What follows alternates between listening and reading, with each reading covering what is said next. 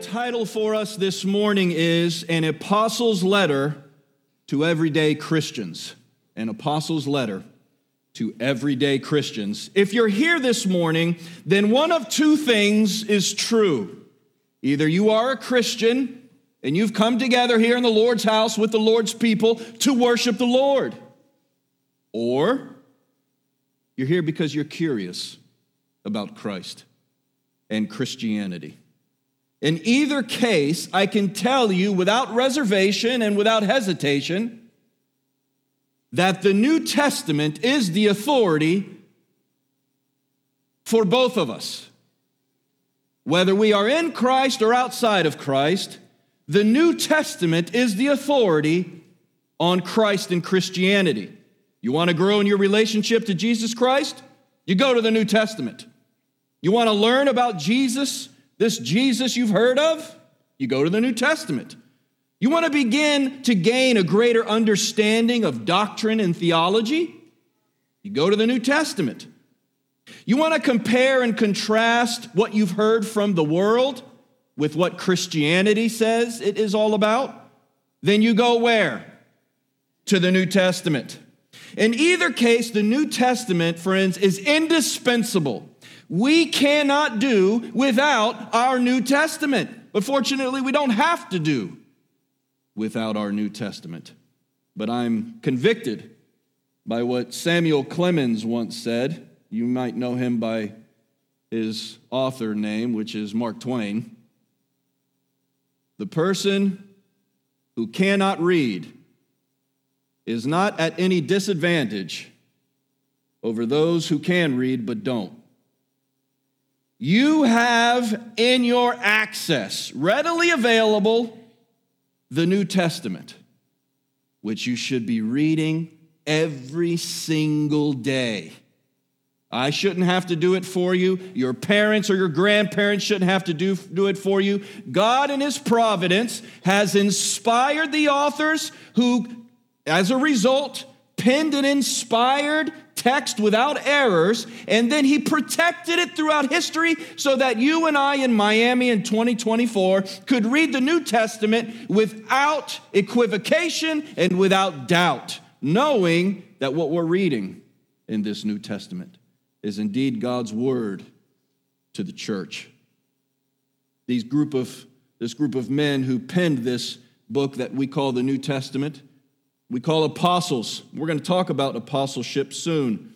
But for now, suffice it to say that we don't stray outside what the apostles and prophets have said. In fact, the Bible says that in Ephesians chapter 2, verse 20, the foundation of the church is the apostles and the prophets, and the chief cornerstone of that foundation is Christ Himself. We don't play outside of those boundaries like some denominations do, like some belief systems do. We only stay within the confines of the Bible, as the Bible is that which has been provided to us by God through the apostles and the prophets. The people who witnessed Jesus Christ. The people who witnessed Jesus Christ after His resurrection, and those who were called and commissioned. What are those words? Called and commissioned. They are the ones that Christ has given authority over the church. Not just anyone, but by the way, this is why people love to give themselves titles. Because they want to have today the same authority that Christ gave the prophets and the apostles then. But we don't have prophets and apostles anymore. That office has come to a close. And the reason that office has come to a close is because the New Testament has come to a close. And having given you this introduction this morning, we're going to focus our learning in the New Testament over the next upcoming months in the book of 1 Peter. This morning, we're looking at 3 points: the author, the audience, and the address. The author, the audience, and the address. So let's begin with our first point this morning, the author. The author. As is the case with most of the New Testament documents, we have a clear indication of who the author is early in this epistle. Epistle is just a fancy word for letter, by the way. It says this, you can read with your eyes as I read aloud. Peter, an apostle of Jesus Christ. Peter, an apostle of Jesus Christ. Now, the real question, of course, is this: who was Peter? Who was Peter? Well, it's a great question, and I think there are a few things that help indicate to us who this Peter was. First of all, and most obviously, he identifies himself as Peter. He identifies himself as Peter. But that's not all. As we read through the book of 1 Peter, the 5 chapters of 1 Peter, we find that there are a number of personal indicators revealed to us about this person called Peter. For example, in 1 Peter chapter 5, verse 1, he refers to himself as a fellow elder. And that is to say, he's someone of report in the church. He's a spokesman. He's a leader. Furthermore, in 1 Peter chapter 5, verse 1, it also says that this person, Peter, says, I was a witness of the sufferings of Christ. And that is to say, church, this Peter is someone who was present during the crucifixion of Jesus Christ. He witnessed it, the death of Jesus on the behalf of sinners. The word witness is the Greek word martyrios, which is the word we get martyr from. He witnessed it. If we take this at face value and a handful of other indicators that we find in the 5 chapters of 1 Peter, there's no reason why we shouldn't doubt any of this information, then the Peter who is introducing himself in chapter 1, verse 1, is none other than the Peter who was one of the 12, along with Andrew and James and John and Matthew and the others. We know him as Peter, but interestingly enough, his name is not Peter. His name is Simon. But the Gospels, Matthew, Mark, Luke, and John, all indicate to us that Simon had his name changed by Jesus. Jesus gave Simon the nickname Peter, which means stone. Here's the point. Say amen if you're listening. After all these years, he's referring to himself not as Simon, but as Peter. I bring this to your attention, church, because I want you to understand something. What Jesus calls you matters more than what anyone else calls you. Stupid, ugly, inept, incapable, prideful, arrogant, rude. There are a lot of names that get sent your direction, and none of them matter in view of what Jesus calls you. That's the only thing that really matters. What does Jesus call you? Does Jesus call you a son or a daughter? Does Jesus call you a child of God? Or does Jesus call you a foreigner? Or does Jesus call you someone that he doesn't know? The only real distinction between those two groups of people is faith. By faith in him, we are adopted into the family of God. So powerful was the moment and the influence that Jesus had on Peter that he stopped calling himself Simon and kept calling himself Peter. Well, secondly, not only do we see that this Peter is the one of the 12, the one who was Simon but had his name changed by Jesus to Peter, but secondly, we see that Peter identifies himself as an apostle of Jesus Christ. Not just an apostle, but an apostle of Jesus Christ. Now, an apostle was someone who was sent. That's what the word apostle means. It means someone who was sent. And if you are sent, then you're sent by someone who has charge over you, someone who has authority over you. This is the implication of this word. I was sent, not just by anyone, he says, but I'm an apostle. That is, I am someone who was sent by whom? Jesus Christ. Not just by anyone, not just by my own inclination, But I was sent specifically by Jesus Christ. Now, church, the reason this is important is because the word apostle is not a special word. It is just a word. And the word means sent. And in fact, in the book of Hebrews, the Bible calls Jesus an apostle who was sent by God. So the word sent can have just a generic meaning, which is why the qualification of this genitive is important. He's not just an apostle. He's an apostle of Jesus Christ.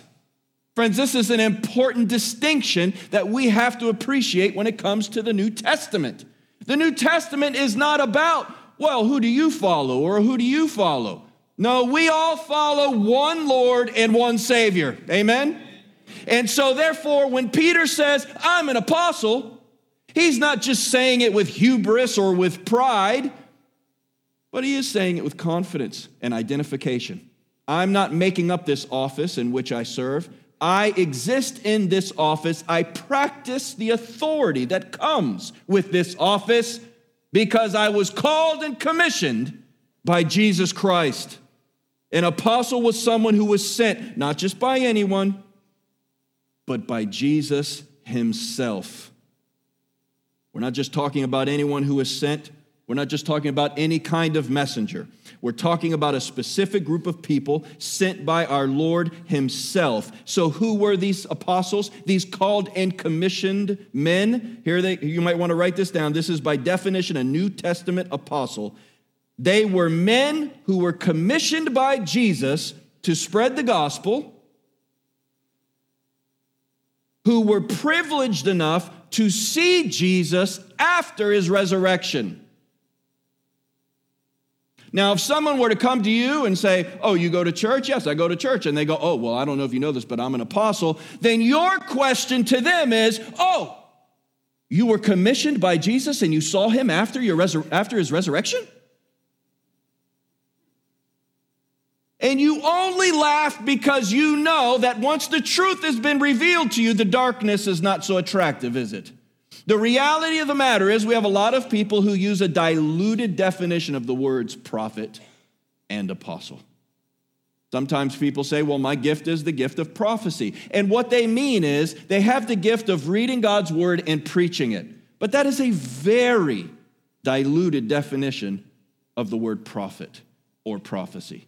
By definition, the word prophet is someone who receives direct revelation from God, which has never been revealed before, and preaches it in such a way that it is guaranteed and verified. If it is not guaranteed and verified, then they are a false prophet. But see, we don't need prophets anymore. The word of God has been concluded.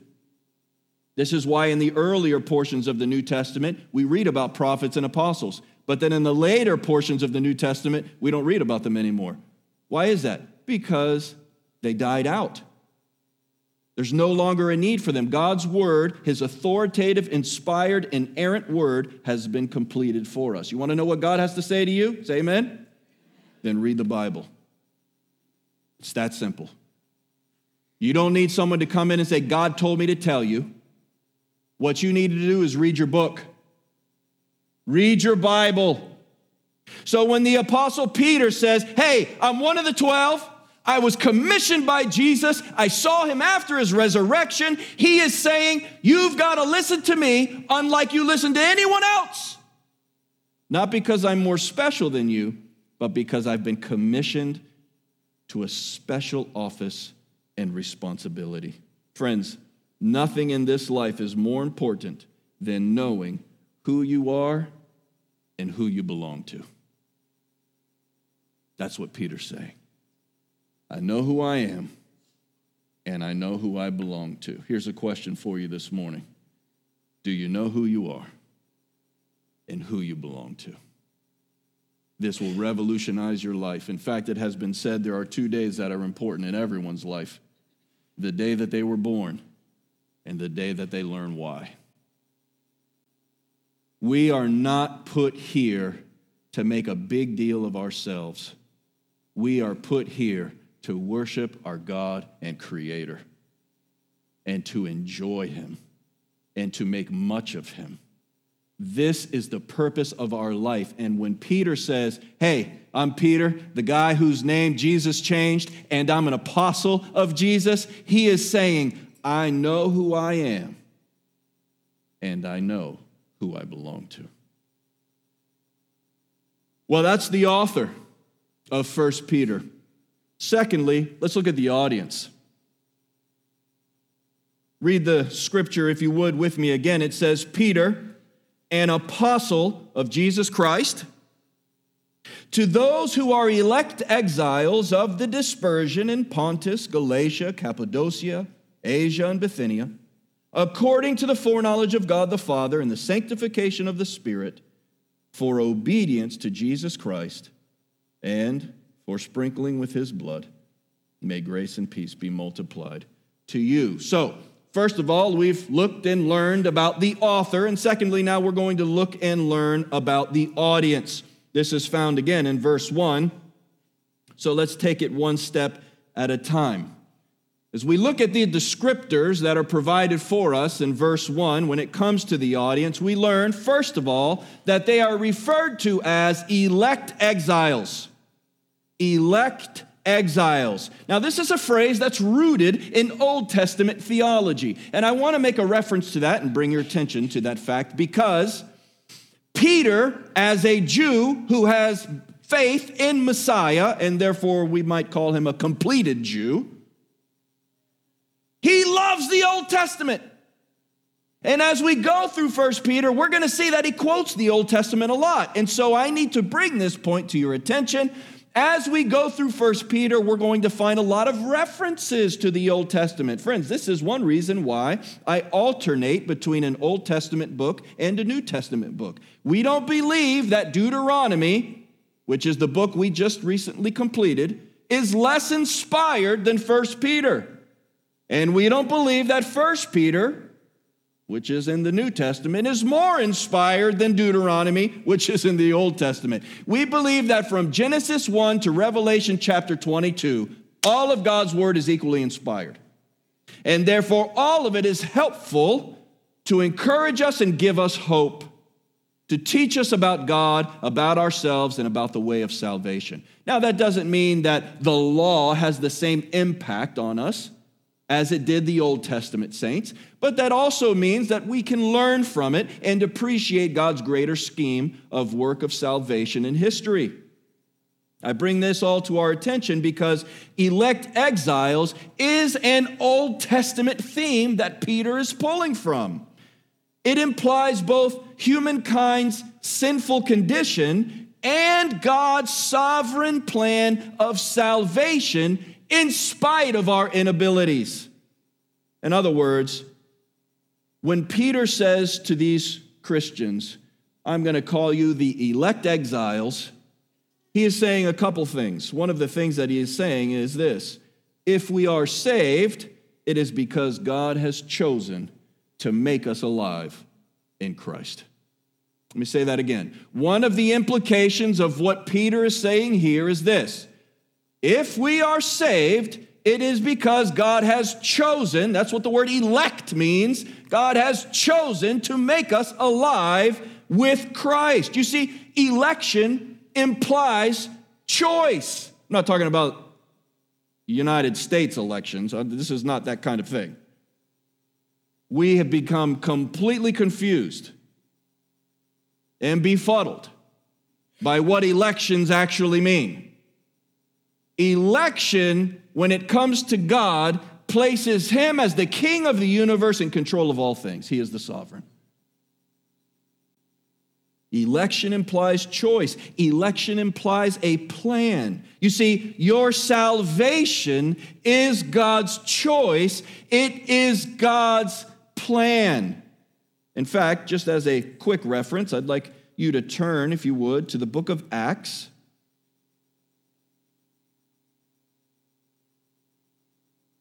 Chapter 13. In Acts chapter 13, we see this idea of election unfold in very practical language.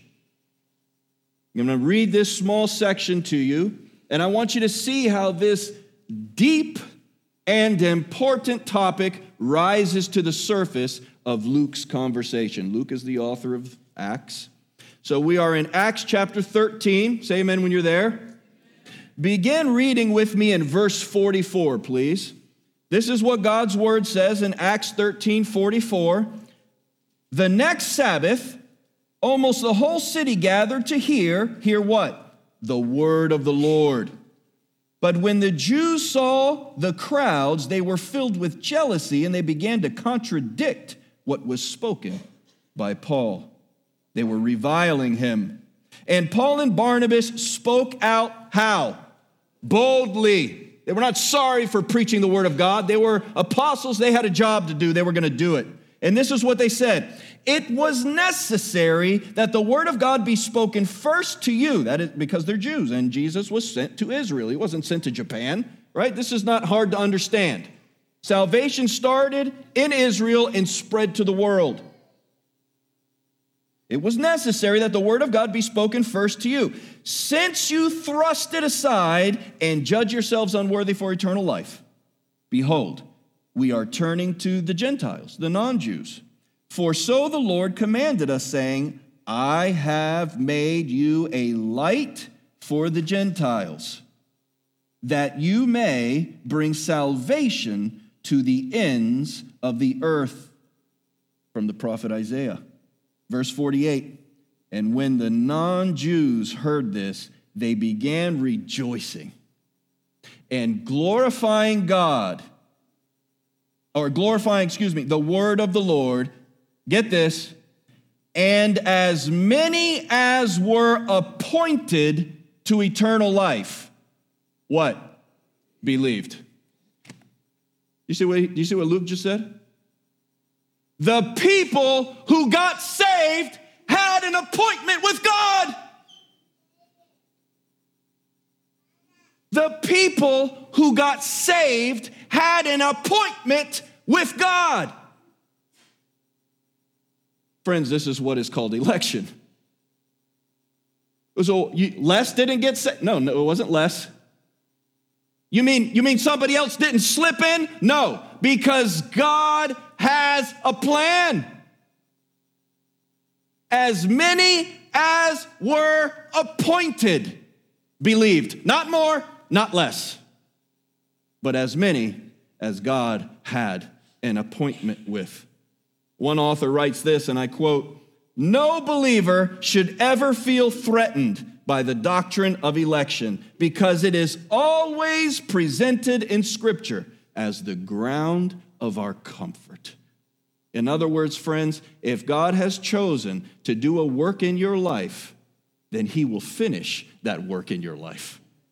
If God has started a work in you, he will complete it until the day of Jesus Christ, so that you don't have to ever say, well, if I chose God, well, then what if I decide to unchoose God one day? You know, that's the new thing now in theology. We call it deconstruction. This is what's happening in so many of our mainline Protestant denominations, in our high school campuses, in our college campuses. We raise our kids, we teach them to color Noah for 15, 16 years, and then when they go to college, they're inundated with pagan, godless, anti-Christian ideas, and they go, coloring Noah is not going to save me now. And so they start to what they call deconstruct. I'm not sure I believe about the flood anymore, Mom. I don't know. My biology teacher was saying that life spontaneously took place about 30 million years ago. And he's got a PhD, so I think he's probably smarter than your pastor, Mom. We don't raise them up in the admonition and instruction of the Lord, and then we are shocked when the world eats them alive after we send them out unprepared and ill-informed. And then we have what is called deconstruction. They go, I once was a Christian, but I'm moving away from that. This is founded in the French philosopher Jacques Derrida's philosophy of deconstructionism. Nothing comes good out of France or Germany, by the way.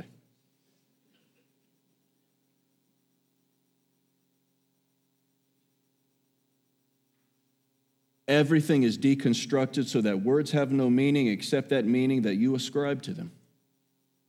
And if that's the situation, then what has any meaning at all? And what means something for you means something different for me. But the scriptures don't allow us to negotiate with truth like this. The scripture says God created the heavens and the earth, and he said it's good. No, it's not a scientific textbook. No, we don't read words like mitochondrion or atom. But we don't need, that's not Adam, but atoms. But the issue for us, friends, is this. Hebrews chapter 11, by faith we believe that the heavens were made by the word of the Lord. I got news for you. When the scientists get to the peak of the mount of knowledge, when they get there, there's a bunch of theologians sitting there around the campfire. We've been there the whole time. Because we believed in intelligent creation. We believe that every painting has a painter and every watch is the result of a watchmaker. We don't believe that the amazing intricacies of your eye and brain and nervous system is an accident caused by lightning and algae. But it is sold and packaged in such a way that you are mocked and ridiculed. And if your faith is not intact, if your faith is not real, you will deconstruct. Have you heard this latest guy for the WEF that's going around talking about your rights? Human rights are imaginary, he says. Human rights are imaginary. Jellyfish don't have rights. Parrots don't have rights. Your human rights are as imaginary, he says, and I quote, as your belief in the fantasy of God or heaven. It's nice to think about, but it is not real. They hate you. They think you're stupid. They want to own you and put all of your money in one central bank so that they'll allow what you can spend money or disallow what you can't spend money on, because they want to believe that they have the authority and control over a bunch of meaningless amoebas that are you. That's what Darwinism has taught them. So with Charles Darwin in one hand and Marx in the other, they say, you know what we got to do is teach this proletariat who the real boss is. And all of their fantasy of God, Bible, or Jesus has to be crushed. Now, my question for you is that what we're getting from Peter? When you hear from Peter, you know it doesn't matter where you are. We're going to get to this momentarily. It doesn't matter where you are. I want you to hear something. And everyone says, yes, Apostle Peter, speak. He says, I want you to know that God has chosen you. He is not saying that to make us wrestle, although election is a challenging doctrine. He is not saying that to make our minds go into knots, although it is a challenging theology to think about. He is telling us to give us hope and confidence about our future. What God has started, he will finish. And do not listen to the WEF or the PhDs on any college campus. Listen to the Word of God. This is what Paul means when he says in Romans 8:33, who shall bring a charge against God's elect? It is God who justifies. You see what Paul is saying? We just take elect and we'll just put chosen in there. Who will bring a charge against God's chosen? It is God who justifies. This is Paul's way of saying, I don't really like the doctrine of election. And Paul goes, what difference does it matter to you? You don't justify. God justifies. And if it's God's justification, who's in charge of it? God is. To the extent that we believe wholeheartedly that whoever calls on the name of the Lord will be saved. Amen? We preach the word. Whoever believes will be saved, because that's the word. And then we learn later that Luke says, and whoever calls on the name of the Lord had an appointment with Jesus. Oh man, this is a lot to wrap your brain around, but that's okay. It's okay to come into contact with truth and wrestle. What's not okay is to come into contact with truth and then redefine. We're not allowed to do that. We must deal with it in the truth and in the light of truth. He calls them not only elect, but elect exiles, which brings us to the next idea, which is found in this word dispersion. Elect exiles, the dispersion of Pontus, Galatia, Cappadocia, Asia, and Bithynia. In other words, this idea of dispersion couples tightly with this idea of exiles, and this brings us back again to the idea in the Old Testament that is sometimes due to war, sometimes due to God's hand of judgment or discipline on his people, when he would scatter them among the nations and push them out of their own territory. When the Old Testament, which was written in Hebrew, was translated into Greek, the word that was used to refer to this group of people spread out in the Greek is diaspora, the word we get dispersion from. And we see this played out in some verses. For example, Psalm 147, verse 2. And Psalm 147, verse 2, it says, "The Lord builds up Jerusalem. He gathers the outcasts of Israel." Do you hear that? The outcasts of Israel. Look at Jeremiah 31. Listen to this. In Jeremiah 31, verses 10 and 11, it says, "Hear the word of the Lord, O nations, and declare it in the coastlands far away. Say to them," quote, "He who scattered Israel will gather him, and will keep him like a shepherd keeps his flock. For the Lord has ransomed Jacob and redeemed him." That means God paid for his people. We can't afford it. We don't pay for it. We don't come to church. The ladies sang today, "I'm at the foot of the cross with all of my unworthiness." The arrogance that we approach Christianity with sometimes when we go, "God is so blessed to have me. Of course I'm a Christian because I chose." No, you chose because God chose you. It's him that has justification, not you. You have nothing but sin to offer God. And it says here, "I'm going to bring my people back," and we look forward to the time when God fulfills his plans for Israel. We don't know how that's going to happen, but we believe it's going to happen.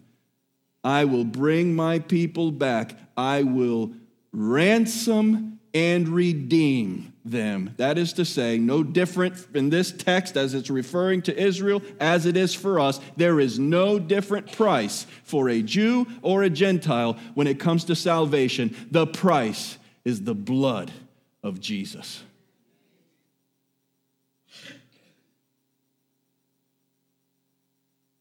Metaphorically now, Peter is pulling these Old Testament analogies of election and dispersion, and he's going, just like that, guys, that's us now. That's us now. We are spread around the world, but we are chosen by God, and we will see the fulfillment of our redemption. God finishes what he starts. Third, I want you to note this, as we're talking about this, Peter, an apostle of Jesus Christ, to those who are elect exiles of the dispersion. And then he says, in Pontus, Galatia, Cappadocia, Asia, and Bithynia. What I want you to note here, this third point under our second heading, is that these are real people in real places. These are real people in real places. I'm going to say this again.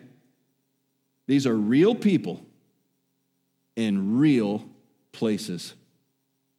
Why, you might ask, is this a big deal? Well, it's a big deal, you see, because Christianity is not a fantasy. Christianity is not made up names and made up places. This is not Mordor and this is not Narnia. We love Tolkien and we love Lewis. We love George MacDonald's fantasies. We love that kind of novel and fiction. We love that. But this is not that. It is important, friends, that you understand these are real, historically verified places, cities, names, etc. Peter is not talking to imaginary people.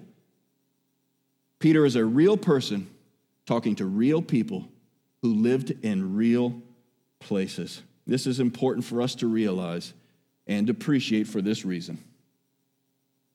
Christianity wasn't created by men hiding in caves, perverting an already existing religious system, which would be Judaism and Christianity, as they write a new book, which was to be the Quran, 700 years after Christ. Christianity is also nothing like another religion.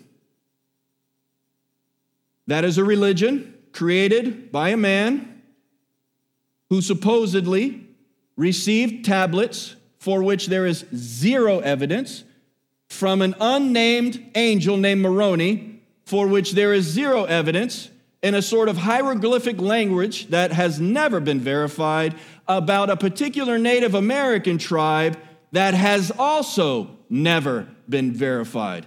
That's Mormonism.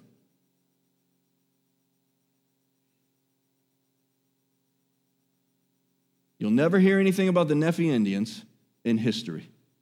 And you'll never hear anything other than Judaism and Christianity in the Quran as Muhammad, the so-called prophet, perverted it for his own gain and his own popularity. I've read both these books. They pale in comparison to the Word of God. They don't even hold a candle to the truth. And what is outstanding to most people is the amount of borrowing Muhammad did for Islam. If you read the Quran, you'll be amazed at how much Jesus is mentioned, Isaiah is mentioned, Mary is mentioned constantly, because all he did was take what was convenient to him and pervert it and change it for his own means. The reason I bring this to your attention, friends, is this. Pontus, Galatia, Cappadocia, Asia, and Bithynia are all real places with real people. In fact, I have a map here to give you an example of what it is. You'll see the Black Sea to the north. You'll see the Mediterranean Sea to the south. That is what we call currently Turkey. It is an actual historical area, and these general areas are, in fact, even ordered, and we have compared this to the route that Caesar took when they went and visited this area. Peter mentions it according to the postal route. They went from city to city to city, not just in a zigzag manner, but in an actual progress. This is Peter saying, I'm writing to real people in real cities. This is important. Christianity is not a made-up religion. Jesus is not a made-up savior. There is historically verifiable documents, events, and an extremely large group of people who call themselves by his name to prove his existence and his work. I guess what I'm trying to say is this. Christianity happened in time and space. And it doesn't matter if people don't believe. It doesn't matter if they find it funny, worthy of mockery. None of that is relevant. No one can dispute this fact. A group of men who were hiding after the death of their leader suddenly became willing to be crucified, beheaded, and boiled What changed them? The resurrection. Their Savior died, and they were terrified, hiding like a group of 12-year-old girls. And then suddenly they came out like lions, ready to be put to death for this truth. He was dead, but now God has raised him. They don't come up with some kind of fantasy, some delusional story. They are real people writing to real churches in real cities. Again, it's tried and true. And they don't have to believe it. They can reject it, they can mock it, but they can absolutely never discredit the fact that it is historically verifiable, regardless of how they feel about it. Thirdly, let's look at the address. We looked at the author, first of all, the audience, second of all, and finally, let's look at the address. The address, and by that I mean what Peter says at the conclusion of his introduction here in verses 1 and 2. Let me read it one final time. Peter, an apostle of Jesus Christ, to those who are elect exiles of the dispersion in Pontus, Galatia, Cappadocia, Asia, and Bithynia, according to the foreknowledge of God the Father and the sanctification of the Spirit, for obedience to Jesus Christ and for sprinkling with his blood, may grace and peace be multiplied to you. Now, there's a lot for us to look at in this short declaration at the conclusion of his introduction, and so I want to take it just as a couple of points. First of all, I want to bring to your attention his theological comments. First of all, I want you to note his theological comments. He says this in verse 2, according to the foreknowledge of God the Father and the sanctification of the Spirit, for obedience to Jesus Christ and the sprinkling with his blood. Now, that's kind of a lot, and we could spend time there, but essentially what Peter is doing is he's announcing beforehand what the themes of his letter are going to be. As we go through the 5 chapters of 1 Peter, these are some major headings. He's kind of saying what he's going to talk to them about, and he's previewing it here in the introduction. Nevertheless, it's important for us to address them shortly here. In verse 2, he says, according to the foreknowledge of God. Well, what is according to the foreknowledge of God the Father? The fact that they are elect exiles. They are elect exiles according to the foreknowledge of God the Father. Now, some people have said, for example, that, the foreknowledge of God is the basis on which God does his choosing. In other words, if they are elect, it's because God looked into the future, saw who would respond to him, and therefore chose them. That is what foreknowledge means. That is not what foreknowledge means. Foreknowledge is not what God knew about you. Foreknowledge is saying that God knew you. There is a big difference between saying that God knew something about you and saying that God knew you. Perhaps there is no other place in the Bible where this is conveyed more clearly than in Jeremiah chapter 1, verse 5. In Jeremiah chapter 1, verse 5, God says to Jeremiah, before I formed you in the womb, I knew you. This is what he's talking about. Before you were made, I knew you. Now, this is something, friends, that is unique to God. This is not something unique to us. We are not saying that God's election is conditioned on our response to him, like some say. That's what they're saying. Well, God looks in the future and he finds out who will respond to him. And then he elects them because, it looks like they'll respond to him, so he chooses them. Can I tell you how many of us would respond to God? None! Not one! Because the Bible says that we're dead in trespasses and sins. And I don't know when the last funeral was that you went to, but you don't see a lot of responsiveness from the dead person, do you?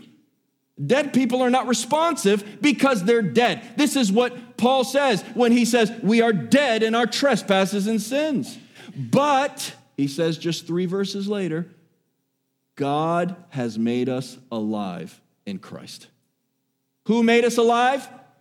God made us alive. He doesn't say, but because we responded to him, God made us alive. It's God's work of justification, not ours. He's not responding to us, we're responding to him. So when we talk about the foreknowledge of God the Father, we're not referring to something that God knows about in the future. God knows everything about the future, by the way. We're not arguing that point. What we're saying is that this isn't talking about God knowing something about the future. It's God knowing you. He says in the sanctification of the Spirit. Friends, if there is no Holy Spirit, there is no Christianity. We believe in God the Father, God the Son, and God the Holy Spirit. 3 distinct yet equal persons, but one God. This is our Trinity. And this is what separates us from the cults. If a Jehovah's Witness were to come in here, for example, I didn't bring my New World Translation, but if they were to come in here with a New World Translation, they would have problems when we would get to certain verses in, for example, John's Gospel, where Jesus says, before Abraham was, I am. Well, they mistranslate that verse because they don't believe in the Trinity. So instead of before Abraham was, I am, it says before Abraham was, I have been. But that is the dumbest translation that could ever be done because it's not only unfaithful to the simple practices of Greek, but it says in the very next verse that when he said this, the Pharisees picked up rocks to stone him to death. Why would they do that if he was not claiming equality with God? It makes no sense. We don't believe in God the Father and a lesser Son and a lesser Spirit. We don't believe, like T.D. Jakes has taught for years, what has been traditionally called Sabellianism. We call it modalism. Sabellius was a man who did not believe in the Trinity. He believed in one God who has shown himself 3 ways or 3 modes. In the Old Testament, he's God the Father. In the New Testament, he's God the Son. And now he's God the Spirit. We don't believe in one God showing himself in 3 modes. We believe in 3 distinct persons who are simultaneously one God. That is what Trinity means. In fact, this is a word that was coined by St. Augustine. Triunitas, he said. So the issue for us is one of simple necessity. No Spirit, no salvation. The sanctification of the Spirit is the work that God the Holy Spirit does in us as we are Christians. For obedience to Jesus Christ. Listen, we're called to a practical Christianity. We aren't called to this theoretical Christianity where we sit around and think and idealize and pontificate. We are called to live out our faith in the world and for the sprinkling with his blood. Listen, this is extremely suggestive language. You know, if you were to read the book of Leviticus, the covenants were established and redemption was applied by the blood of something else. And they would sprinkle the people with blood, and that was representative of their redemption and forgiveness and establishment. What Peter is saying here, metaphorically, obviously, because we have not been sprinkled with blood, but so to speak, we are covered by the blood of Jesus. Every single month we come together and we celebrate Lord's Supper together. And I say this cracker represents the bread which was Jesus' body broken for us. And then when we come to the juice, we say that this is the new covenant in his blood, which was shed for us. So Peter previews what he's going to go in depth over in his 5 chapters. And then finally, he prays for grace and for peace. Well, you know what grace is, and if you don't, you might want to write this down. Grace is God's favor on undeserving sinners. Grace is God's favor on undeserving sinners like you and me. We believe in two kinds of grace. Saving grace, which is we're saved in Jesus by his grace, but we also believe in common grace. And by common grace, we refer to those ideas that Jesus talked about. For example, you might recall this from the Sermon on the Mount when Jesus said, God lets his sun shine on the good and the evil. His rain falls on the good and the evil. And the reality of the matter is we have things that we enjoy from God all the time, and people who are not Christians enjoy those things too. Why? Because God is gracious. That's why. Because God is gracious. But that doesn't mean those people are saved. In order to be saved, you must place your faith in Jesus Christ as your Savior. That is saving grace. Now, once we're saved, we can grow in grace. We might call that maturity, Christian maturity. No one should be 10 years after becoming a Christian in the same place. We should grow. We should mature. We should become more intelligent about our faith. We should become more dedicated about our disciplines, and so on. Peter is saying, I am hoping and praying that you will grow in grace. I love what John chapter 1, verse 14 says. It says that Jesus was full of grace. Jesus was full of grace. We need his grace for salvation, and we need his grace for our growth. Amen?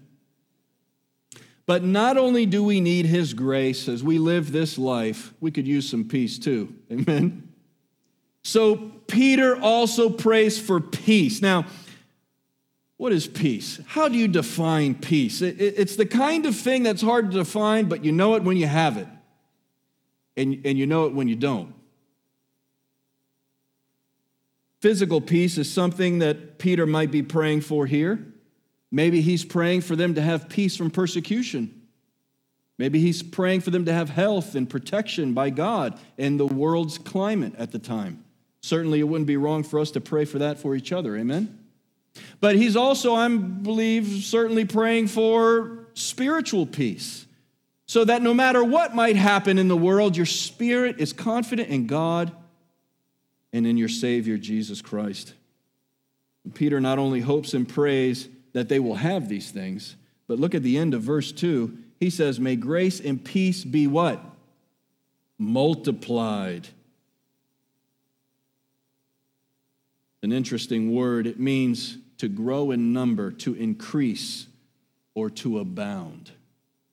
I think he's not saying, I hope and pray that your grace and your peace, if they're like on a 5, that they get to a 6.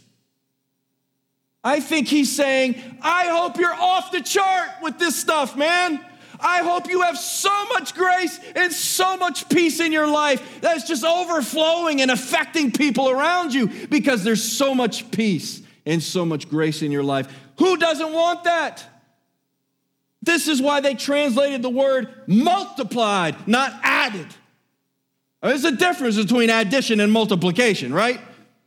He's not saying, I hope you go +1. He wants you to multiply these things in your life.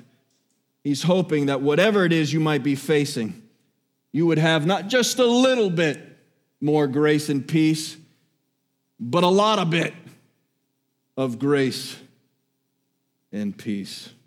Not just to handle life, but to succeed. Not just to get through Monday to Friday, but to thrive in a rich and meaningful way as a Christian. To close, let me say this. If you want to know Christ, if you want to grow in your relationship with Christ, then you need to read the New Testament. And in the New Testament, we find 1 Peter. And in 1 Peter, we find so much encouragement and instruction. Over the next upcoming months, we're going to be challenged, we're going to be convicted, we're going to be built up, we're going to be celebrated. It's going to be an amazing journey, and I'm looking forward to it I hope you are as well. For the sake of this morning, remember the author. It's more important what Jesus says about you than anyone else. Remember the audience. This was no fiction, and this was no fantasy. These were real Christians living in real cities. And remember the address. May God's grace and peace be multiplied in our lives.